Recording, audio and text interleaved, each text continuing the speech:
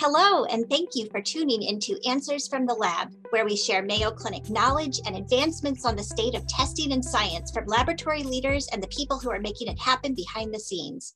I'm Dr. Bobby Pritt, the chair of the Division of Clinical Microbiology in the Department of Laboratory Medicine and Pathology at Mayo Clinic in Rochester, Minnesota. With me today is Dr. Bill Morice, the chair of the Department of Laboratory Medicine and Pathology at Mayo Clinic and the president of Mayo Clinic Laboratories. This is our weekly discussion with Dr. Morice, in which we learn about updates in the field of laboratory medicine and pathology. Hi, Bill. How are you this week? I'm doing great, Bobby. How are you? Good. I just got back from sunny California, and of course now it's 20 degrees today, so I'm wondering what's going on in Minnesota. Yeah, well, I just got back from sunny northern Minnesota, so I'm warmer here. It was 8 degrees yesterday where I was, so I'm going the other direction on the thermometer. Wow, yeah, I guess this is warm for you. Okay, well, I don't feel so bad then. There you go. So what's on your mind this week? Well, I've been thinking about all the talk that we've been hearing about lab-developed tests. We've talked a lot about the regulation and some of the upcoming rules with valid versus vital, but I thought it'd be good to just talk a little bit about what a lab-developed test is and why they're important, since obviously there are a lot of people interested in these tests.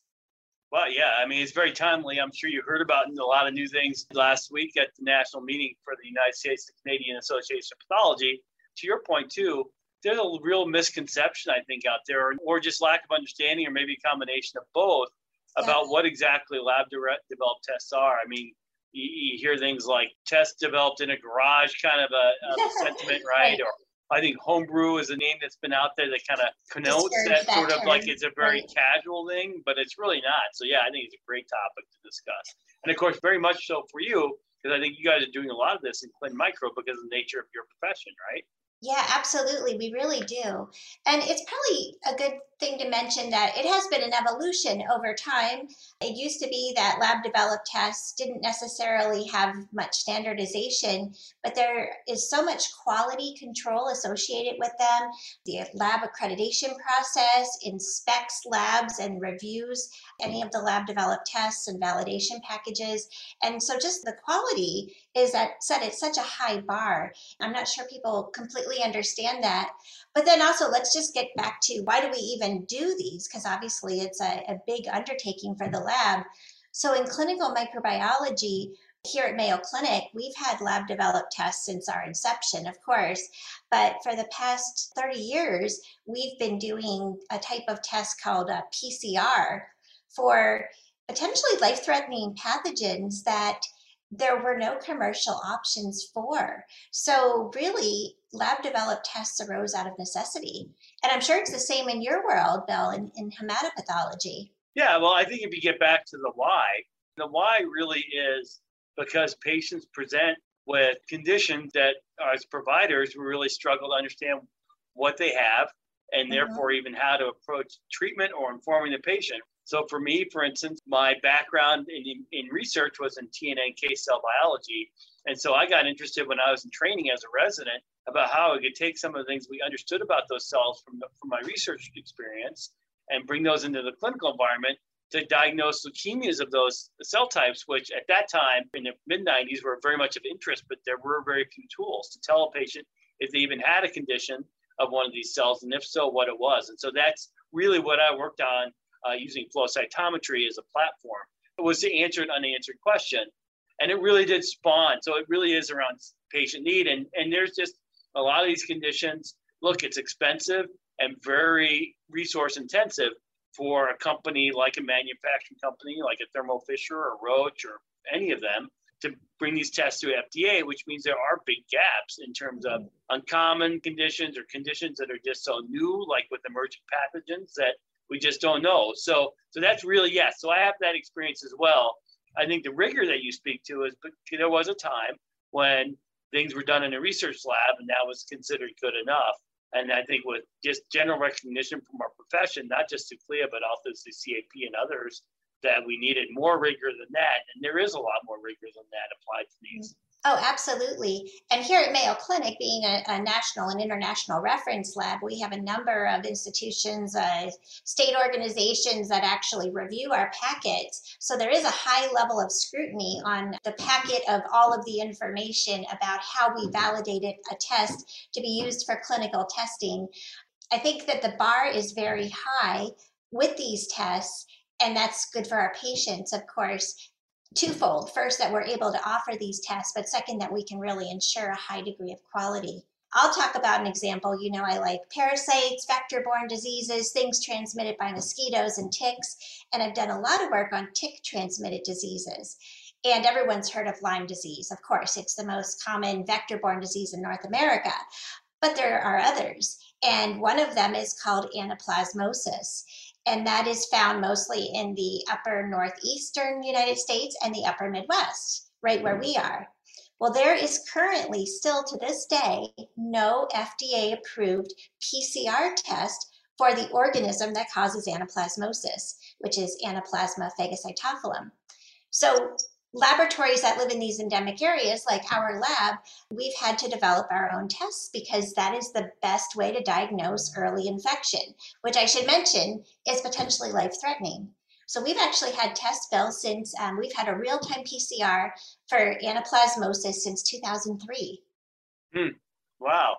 Yeah, and it's because it's needed, right? As you, as a laboratory in your lab and the people in your division, I'm sure performed all the validation, but the analytical sensitivity, the specificity, things that people are a lot more familiar with now with COVID, and are the COVID test specific and are they sensitive?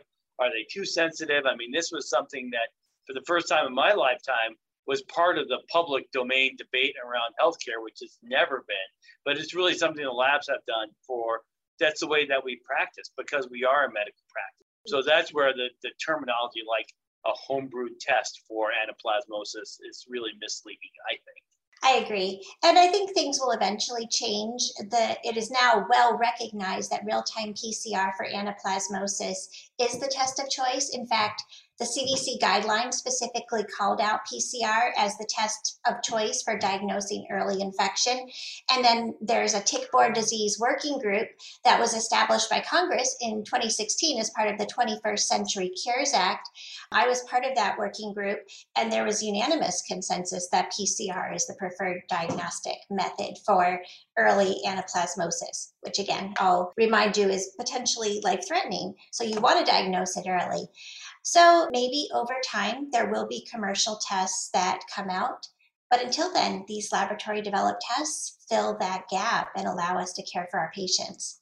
Yep, that's right. Now, and I think the flip side of that, in fairness, is that by the same token, we want to make sure that every lab that's developing and offering tests is following the same rigor that a Mayo Clinic or University of Minnesota or any reputable healthcare laboratory would provide, right? And people want that level of surety. And there has been certainly a lot of interest and investment in diagnostics because of the attention they've gotten through COVID. Most importantly, on the one side, we need to be able to continue to innovate to serve unmet patient needs. And at Mayo, in our department, over half our tests are lab-developed tests, which really reflects the nature of the practice that we serve. We have a lot of people coming to Mayo Clinic campuses from all over the world that have something that no one can tell them what they have, which means they probably have something that there isn't a standard test out there or an FDA-approved IVD test. But flip side is people need and want to have confidence in the results those tests provide. And we certainly saw that in the pandemic experience as well. Going back to serology testing, and there was just a few maybe bad actor serology tests that made it out there that really undermined people's confidence in testing. So we have to strike the right balance between promoting innovation, providing people with the answers that they need, and make sure that people can be confident in the results that they get and their providers. And that's really what we're working at. And that's why, to go full circle, while we're paying attention to what's going on with potential legislation, is something that strikes that right balance. Because there's one thing I've learned in my very limited experience in the federal government is that good intentions don't always really lead to good results. So we have to stay very engaged in trying to educate those on what we're doing with the laboratories to support patient care and being good advocates for both our laboratories and our patients. Yeah, I agree. So this gets back to all of our previous talks. We're really establishing here today the justification for these lab developed tests, but there is this second need to make sure that they have the high quality that is consistent across all of the tests being performed in the United States as laboratory developed tests. So I think it is important to have some set quality standards, perhaps some type of regulation, but knowing that we want to make sure there's no unintended consequences that hurt our patients through that. So that gets back to what we've been talking about a lot, is how we as pathologists, laboratory scientists, and leaders need to be at the table. That's helping right. Our legislators create the right framework for accomplishing this type of LDT oversight. Yep, agreed. And the other part of it is really working within our profession to create the right spaces for innovation as well. Because the clinical laboratory is already one of the most regulated, if not the most regulated area in healthcare in terms of how many PEEP inspections I know we get, right, as a minimum. But that means that becomes harder and harder to innovate in those environments. And that's one thing we've worked on here, is how do we create innovation environments. We've done that in DLMP here, and as well as how do we invite in partners from the manufacturing industry as well. And maybe that's something we could talk about in another podcast, is that I think the laboratory profession has to mature in its approach to innovation like other technologically intense areas of healthcare, like therapeutics. So that's something else that we could talk about maybe as part of the future of our profession that we're working on. I think that's a great future topic, Bill, is how do we continue to innovate with increasing regulation and provide those high quality tests, but perhaps partner with industry, partner with researchers to keep coming up with the new tests that are going to really move the practice forward. Exactly. All right. Sounds like a great topic. There we go. We're set up. We had a little on-air production meetings. That was good. Well, thanks, Bill. I hope you have a great week. Talk to you later. Sounds good. You have a great week as well.